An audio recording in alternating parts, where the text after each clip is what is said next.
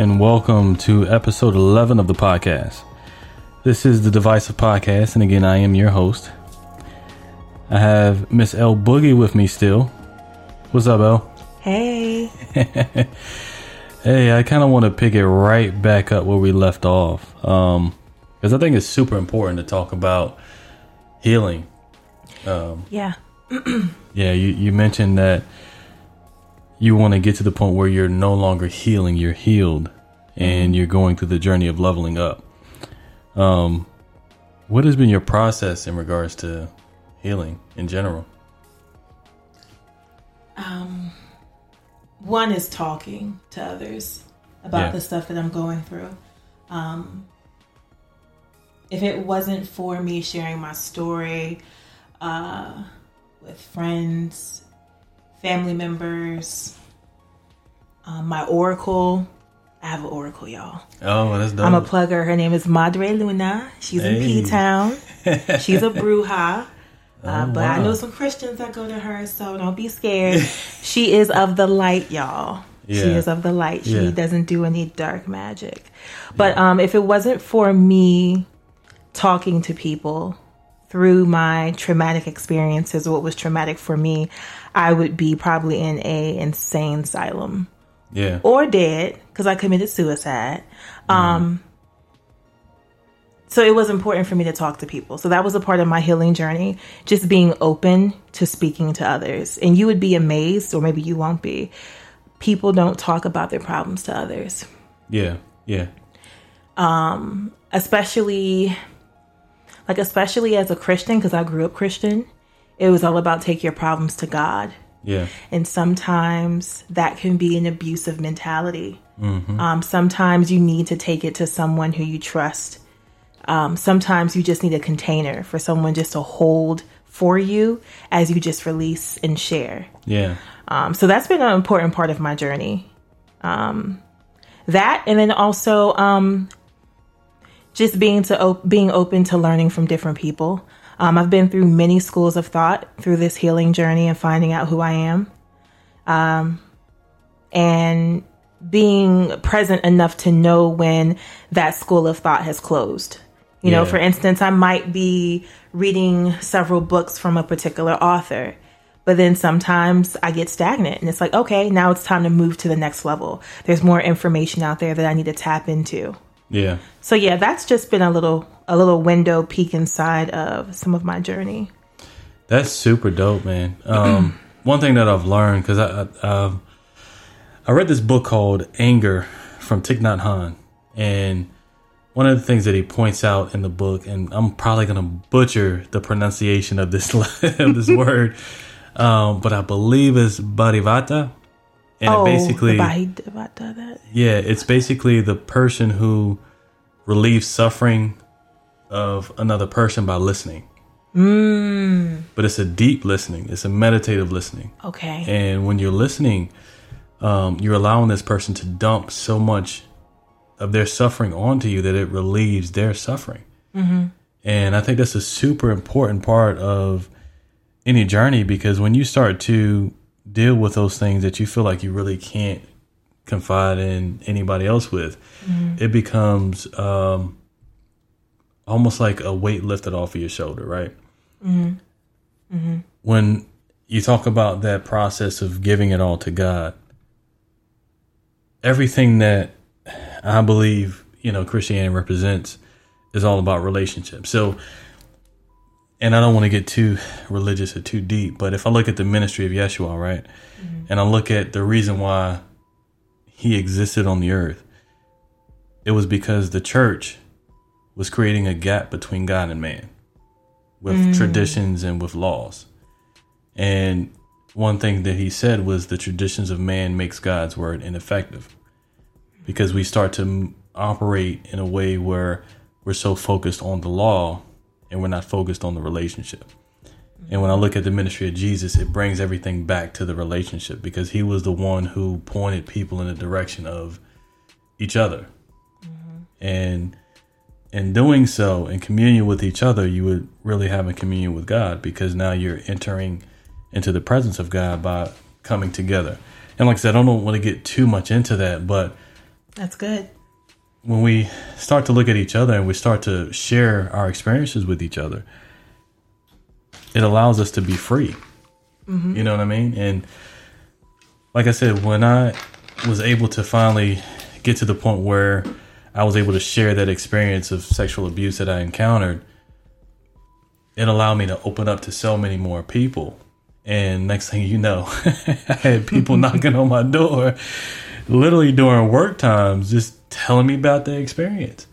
And they felt like they couldn't tell anybody else because they felt like they would be judged, as they knew they were a victim, but then they would be victim blamed. Well, what did you do to get yourself into that position? And with me, I've always been, I don't care what you believe. I don't care if everything that we believe is totally on two opposite sides of the spectrum.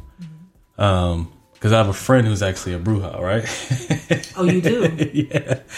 Yeah. That's and she's super dope, man. She's into crystal healing, and Terrell's into Reiki, and my cousin's mom, she's actually a Reiki healer. And when you start to look at things outside of that bubble that you normally live in, you see that everything is not evil, man.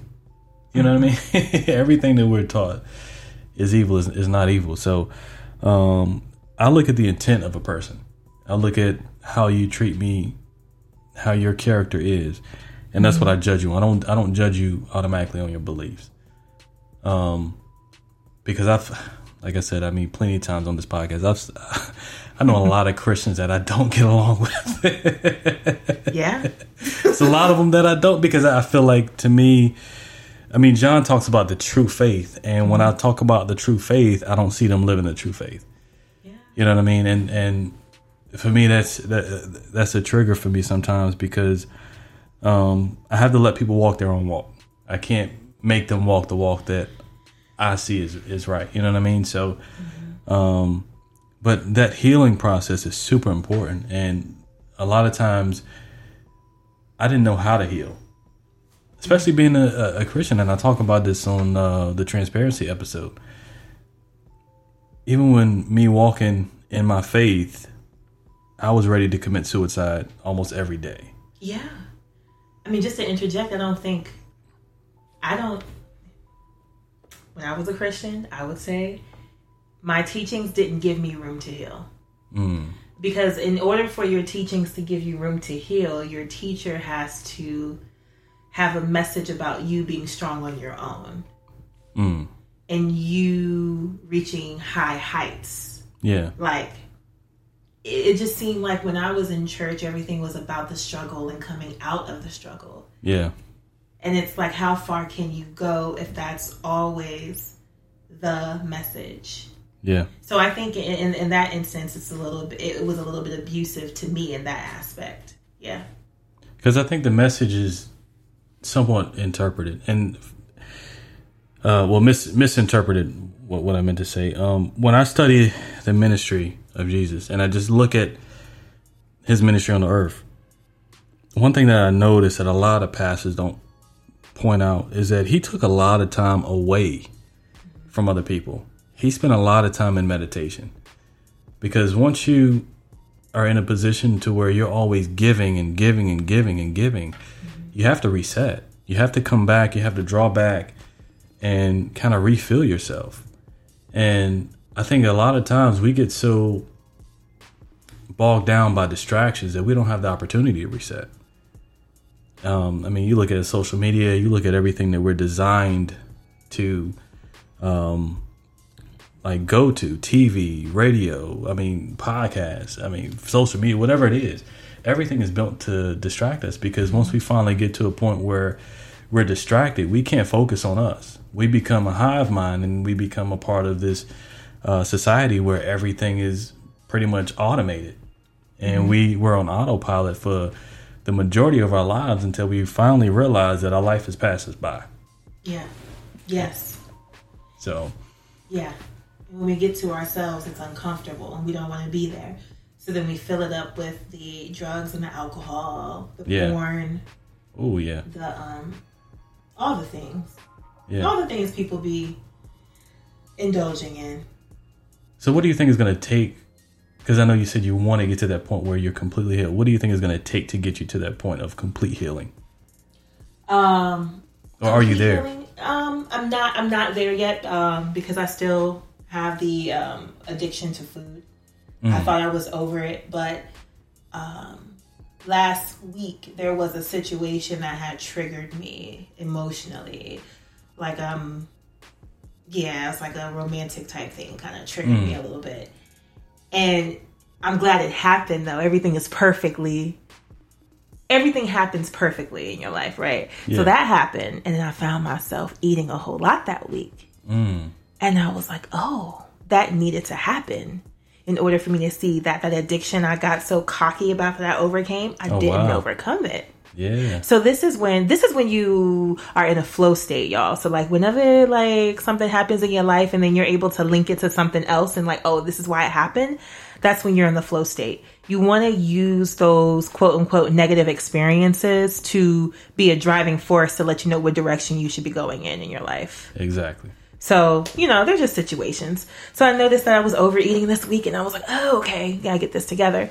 So I believe by doing this fast and completely resetting my physical body and also maybe doing meditation every day. I think once I get through that, I think I'll definitely be in a good place where then I can then focus on thriving. Yeah. I'm already doing it a little bit now. And I'm doing it through relationships.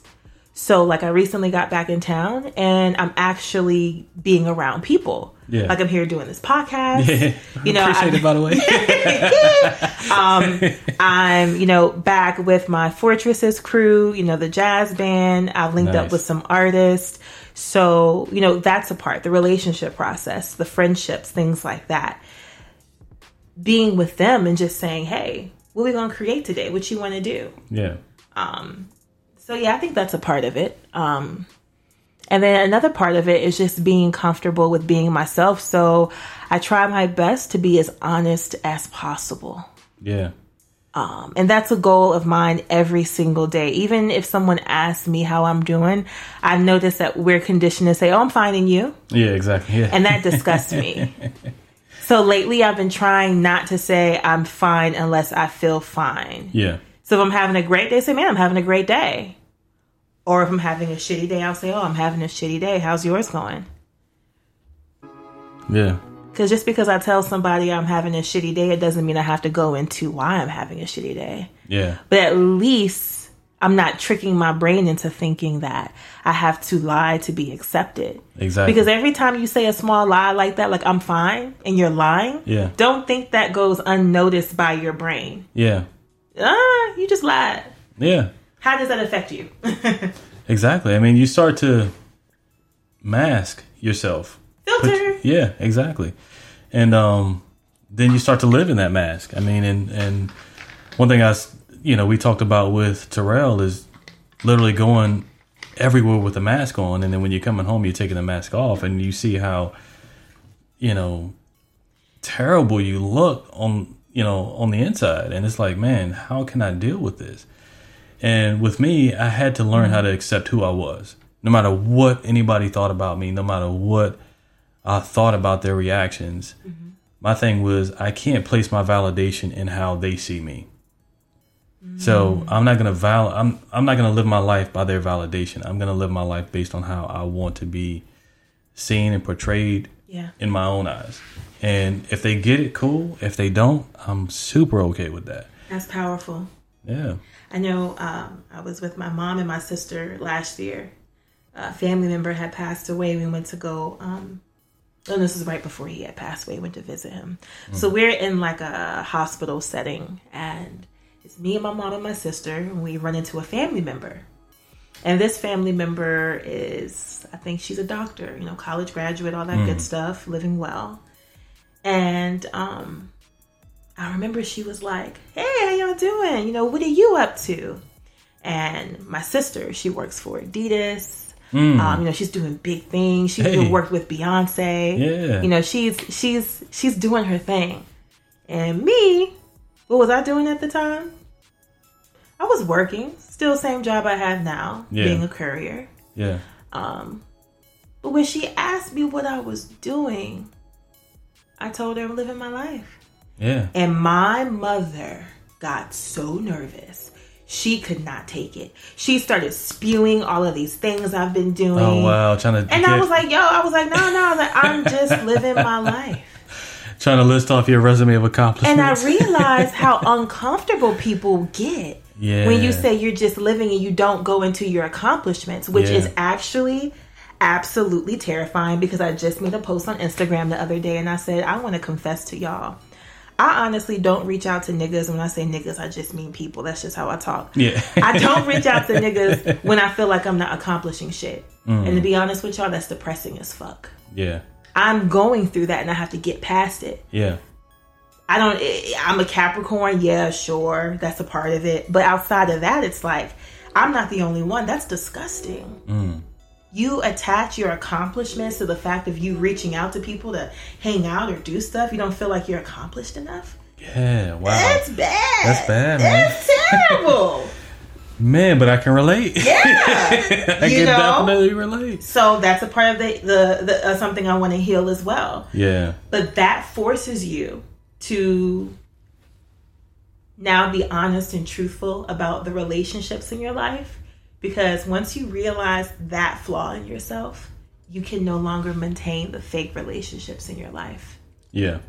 Like, that forces you, and people aren't comfortable with that. Yeah. Because they might have a friend that attaches them to a status quo of some type, or might make them look good. Yeah. But if that relationship isn't real, and it's based off of your accomplishments per se, and they don't appreciate you as just being you, then you have to let that go. Exactly, yeah. Like, I know I was supposed to link up with my Oracle last week, and I was like, oh, I can't make it. I got to get my hair braided. And I said, you know what? I hate canceling on people. I'm going to definitely, like, buy you lunch. Yeah. And I'm going to be honest. My intent for that was because I felt less than. My intent wasn't out of, like, I don't know, kindness or something. And because she's all-knowing, she's a bruja. Yeah. I ain't going to say all-knowing, but she's big-knowing. Yeah. She was like, you don't have to do that, mama. Like, nah, just bring yourself. Yeah. That's someone you want to have in your corner, because they're intuitive and they're connected to you, and they can feel when you're like not as confident as you should be. Yeah. And you as a person. Yeah. Like, no, you just can't make it. You don't have to supplement that with buying me lunch. You just can't make it. Exactly. That's that people-pleasing aspect. Oh, you have to kill that. And somebody give me a pill for that. How do we kill people-pleasing? I need that people-pleasing pill killer. Yeah. So you resonate with that. You get that? I do, because that was my life. That was my life for the first 29 years of my life, man. I wanted everybody to accept me, because that's just how I felt like. I felt like I existed to be the people pleaser. Yeah. You know, I existed to be the one that everybody could count on. And then I just realized, man, like, when you are used to being the one that everybody can relate to and count on, and then when you finally reach out and you need help and nobody's there, it's like, man. That's bad, especially in relationships, because a people pleaser, when they get in relationships, they lose their identity. Yeah. And you're no longer yourself when you're with that person. Yeah. And so that's one reason why I wanted to correct that before I get married, because I don't want my marriage to end in divorce because I met this person and I'm just like, I'm going to become you. Yeah. Because that can happen. I mean, it happens to people. It does. I think Denzel Washington I can't think of her name. They made a movie about it. What was that movie called? Was it Fences?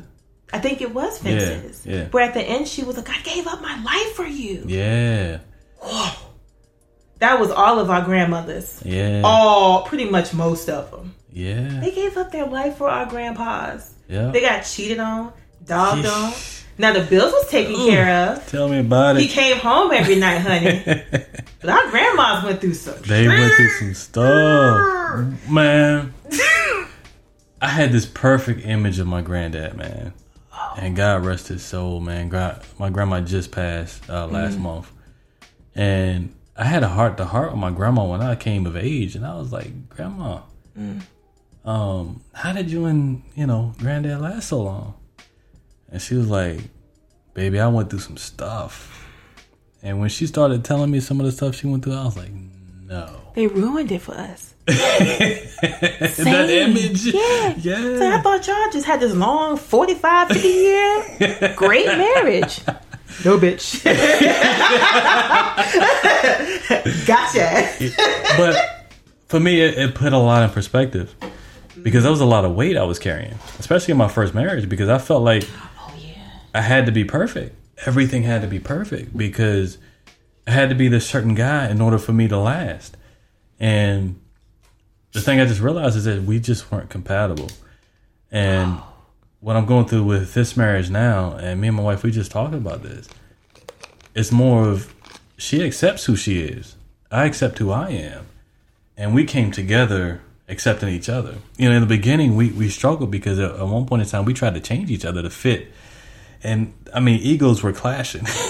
Egos were clashing for. Does that happen on a small level or is it a big level? Like, are you trying to change something big about them, like their goals or? So, what I've realized, and this might be a little heavy, but I realized a lot of what my intentions were based in was ego and insecurity. I felt like I wanted her for me. I didn't want anybody else to have access to her. And she felt the same way. She didn't want anybody to have access to me. Oh, I connect with that. Oh. But what I realized was that that's literally a deep insecurity that we face because we feel like we're treating each other as property. And we're not property. Our job is not to make each other happy. Our job is to bring... She's happy on one end, I'm happy on the other end, and let's bring our happiness together to create more happiness. We're not, hey, I'm missing a piece of myself and you are the piece that I'm missing. So let's come together and make us whole. No, we need to be two whole beings on our own and come together to create one greater being.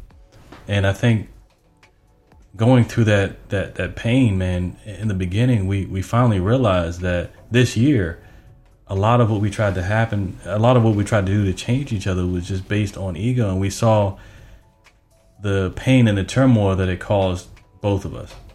Because when we finally decided to accept each other for who we were, and just live, I mean, the small arguments just kind of went away.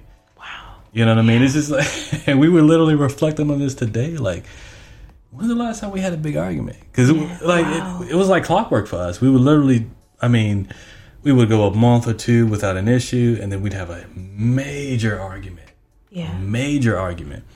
Almost to the point of, hey, look, I'm done. And I thank God, man, because it's more about us maturing as individuals. Mm-hmm. And me not putting expectations on her that she can't commit to, and her not putting expectations on me that I can't commit to. Mm-hmm. It's about us finding a way to work together in jail. And for us, the biggest issue that we had was that we had a blended family. So my 4 kids from my marriage and then her son from a previous relationship, that's hard. Free couples therapy. You know what's so interesting? So I'm glad y'all can't read mine, so y'all don't know what I'm talking about. But you know, like, so I hang out with this person and, you know, they have a kid. And I was hanging out with them and, like, whenever I'm hanging out with them, right, they never really check their cell phone, like, ever. You know, one thing I noticed, like, when we're together, the time expands. So it's like we overcome time and space when we're together. Yeah. And that, for me, lets me know that's a healthy, whether it's a romantic relationship or anything, that's a healthy connection with another human being when you can just overcome time and space.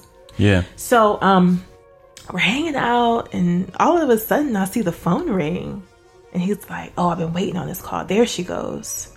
And then my heart drops down to my stomach. I'm like, what the fuck? Yeah. So now I feel myself getting into attitude mode. He gets on the phone. He starts talking. He goes into another room. I can still hear the conversation. Yeah. So, of course, I'm like eavesdropping. Yeah. So after he gets off the phone, we head somewhere because we had to go take care of some business. And I'm pissed. Yeah. My stomach hurt. And I had to check myself. And I said, okay, You can sit here and manifest all this nasty behavior if you want to. Yeah. Or you can just be honest and vulnerable and just say something about it. Yeah. And that's what I chose to do. Like, yeah, look, starting to kind of catch feelings for you, and, it's the only reason why I'm going to say something, but you took a phone call, and, it just seemed like it was like a romantic connection or something like that. Yeah. He's like, oh, that's just my child's mother. That's just my child's mother. Yeah. And I was like, oh, okay. So in speaking to the whole blended family type thing, I know people go through this stuff, because my stepfather was going through it. His new woman doesn't want him talking to my mom, and they have a child together. Yeah. She gets a little jealous about it. So I get that. Like, that's the thing that people go through. And that was my first time having that experience. Because usually I don't deal with people with kids because I don't have kids. Yeah, exactly. You know what I'm saying? So it's like, it's a different dynamic. Who you talking to? Yeah. But you can't do that. Yeah, and it's hard, especially when you feel like you have to split your time, and you don't want to feel like you got to choose. Okay, do I choose my woman or do I choose my kids?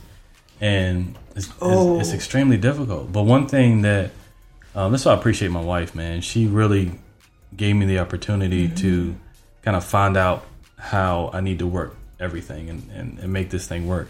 And honesty and communication is probably the most important thing.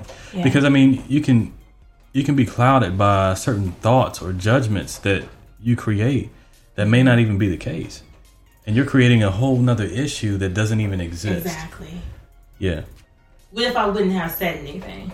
I would have just held on to them feelings. Yeah. I probably would have never picked up another phone call from this person. Yeah. Would have been in my own head. So you're right. You do have to communicate. And if, and yes, that did put me in a vulnerable position because now he knows my feelings. Yeah. So, but I was like, I have to eat it. I just got to eat that like that. Well, those are my feelings. You know what I'm saying? But yeah, you do have to effectively communicate.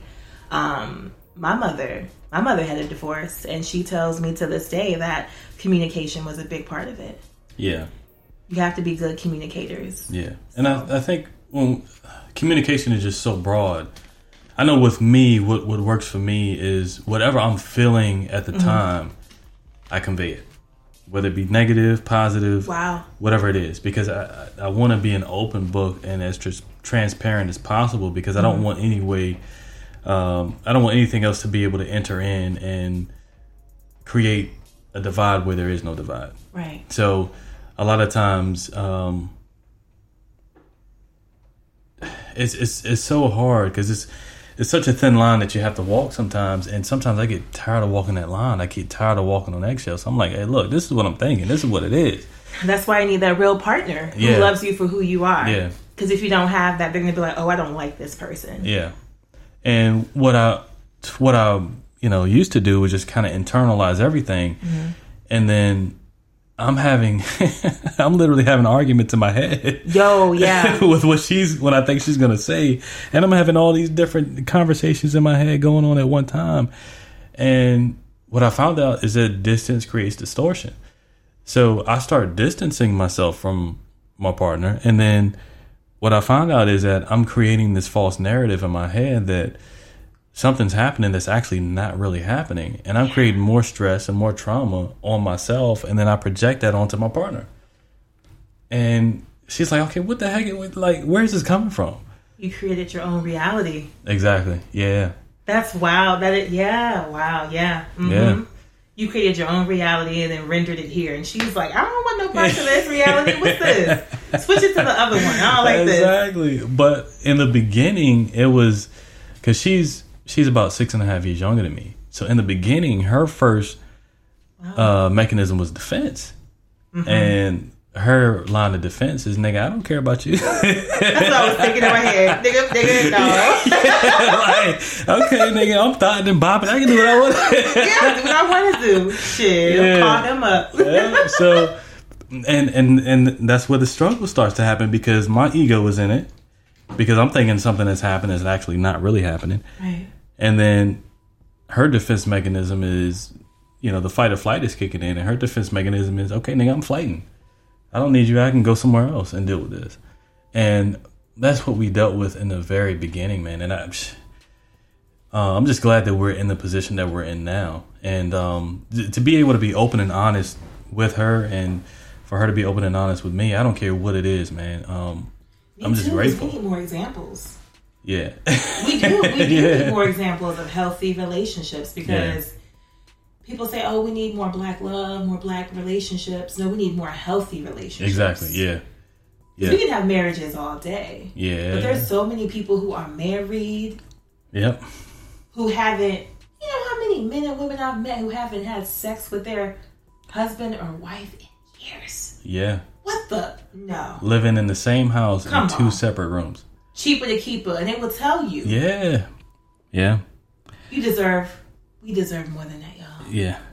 I will say, man, the internal struggle I had with my last marriage, I confided in a lot of different people, and one particular family member told me that I was going to end up just like my dad if I left my ex-wife.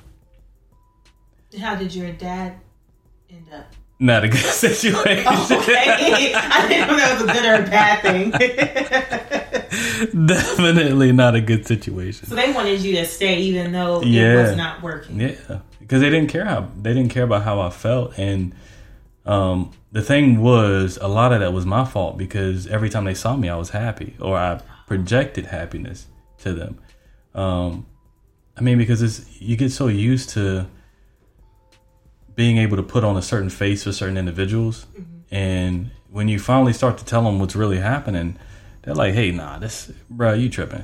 Like, that's not the case. I know so and so, she don't act like that." And I say my cousin, man. Hey, shout out Jay Vance, man. That's my dude, man. He's like my brother. Dude was my saving grace, bro, because I literally can talk to him about anything, and he keeps it 100 with me. I mean, he'll give me the good, the bad, the ugly, and all I need to do is just talk to him. And his perspective alone will just kind of open up certain ideas for me. And the funny thing is, like I said, he doesn't even believe my train of thought. He don't believe anything that I believe in. He completely rejects it. But we're so close that he understands that there's a respect level that we have to have with each other. And even if we have that conversation about belief and about religion, he doesn't treat me any differently. I don't treat him any differently. And man, our bond is so tight. Like, I would die for that dude. I'm pretty sure he would die for me. You know what I mean? Yeah. We talk on a daily basis. And being able to have somebody like that in my corner, man, he literally helped open my eyes to certain things. And ultimately, I have to be happy for my kids. They have to see, I don't want to portray a fake image of life to them. And they know what's going on behind closed doors. They know that I can't love their mother the same way. Yeah. They're so intuitive. They are. You can't hide nothing from no kids, man. No. Yeah. Why do you think some kids don't be messing with their parents like that? Because their parents is fake as fuck. Yeah. They ain't real. They don't. It's difficult. And man, I was talking to my brother today. My family is super dysfunctional. Like, so my grandma just passed last month. That's when all the dysfunction comes out. Yeah, but it's like I evaluated everything today, man, and I finally was able to reach out to a cousin because he needed a favor, and he reached out to me, and we were able to kind of hook up everything together. And he brought his brother, and I haven't seen my cousin Sean in almost 20 years. Wow. And when I look at my family as a whole, a lot of my cousins decided to kind of shun the whole family. I've got 4 or 5 cousins that I haven't seen in 20 years. And when you look back to the source of trauma that's happening, it's ridiculous. I mean, on my mom's side of the family, man, she had 6 brothers and sisters. 4 out of the 6 are displaced. They have nowhere to stay. Wow. And it's like, and this is all at one time. Like, this is literally happening right now. And the trauma that they went through, the psychological issues that they went through, they still have not been able to get over it. And I don't want my kids to be in that position. Yeah. I don't want them to see me in that position. So I understand why I haven't seen my cousins in 20 years, because they understand that trauma, and the first thing they want to do is get away from that negative energy. Mm-hmm. And that's some of the same things that I had to learn to deal with. Sometimes you have to separate yourself from the people who will hold you down. Yes, you do. Even if they're family members. Yeah. Yeah. That's real stuff. You see lots of blog articles on that nowadays, which means people are definitely waking up and being open to the idea. Yeah. Because before, people just felt so, like their identity of who they are was rooted in being a mother, a father, a sister, or a brother. And, you know, with each one of those titles, you have to be a certain way. And it's like, no, you actually don't. Yeah. That's a role you are in. Not a role, but that's based off of blood. This is who you are. But, you know, for instance, if you are a daughter or a son, you don't always have to be at your parents' beck and call. Exactly, yeah. You don't, especially, you know, when it comes to like a mother or a father who lost their partner and now they're relying on their children to fill that void. That void. Yeah. Sometimes the parent will stifle the child's growth. Yeah. To the point where they don't create strong children, and the children have to always rely on their parents, even as adults. Yeah. Yeah, that happens. I know it's even like kind of happened to me, like when I graduated high school, because my parents split up when I was young.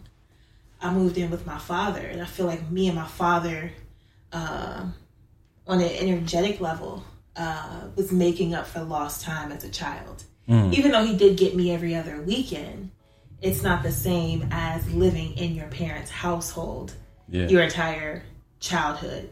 Just seeing them on the weekends, that's not the same. Yeah, definitely not. Yeah.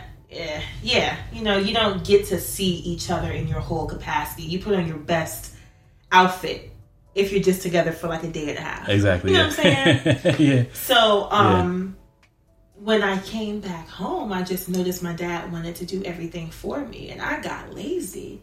Didn't have no drive to leave the house or anything. But that is because we were reliving our childhood in his younger years as my father.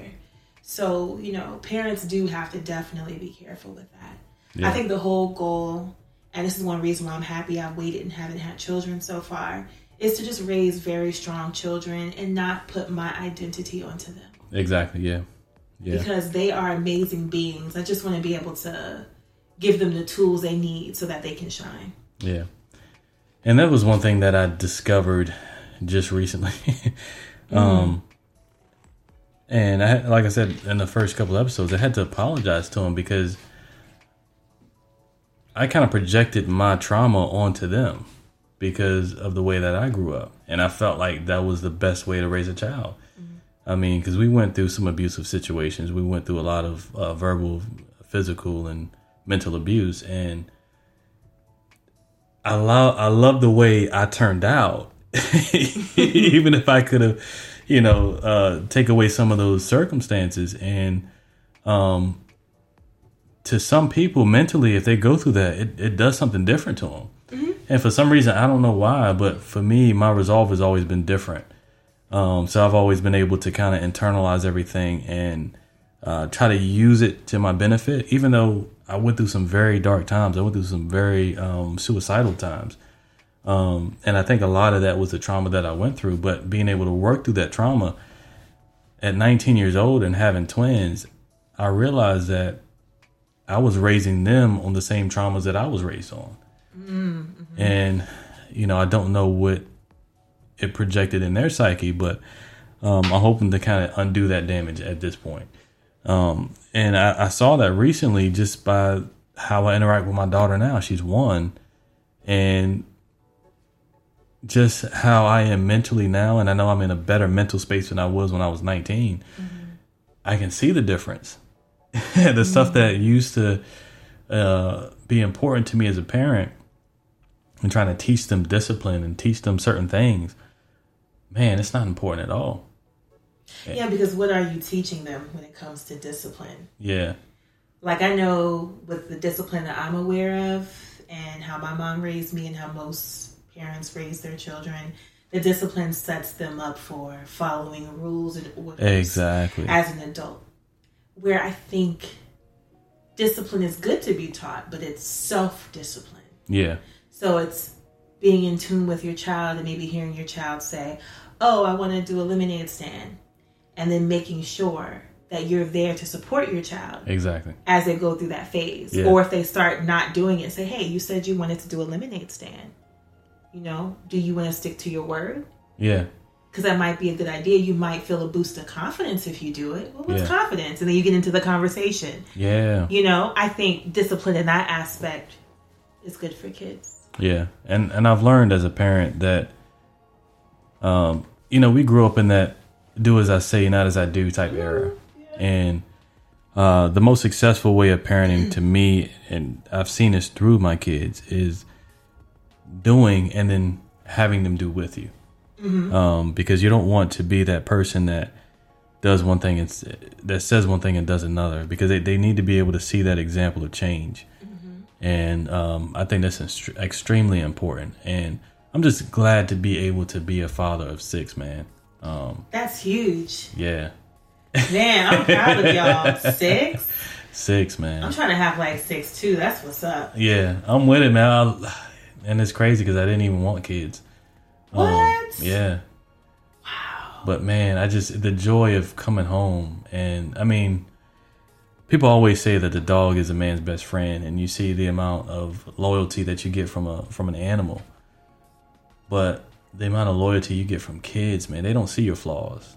They don't see you as whatever it was that I was dealing with. You know what I mean? They don't see me as a suicidal person. They don't see me as the bad husband. They see me as dad. And like, for the longest time, nothing could change that image of them in my head, and image of me in their heads.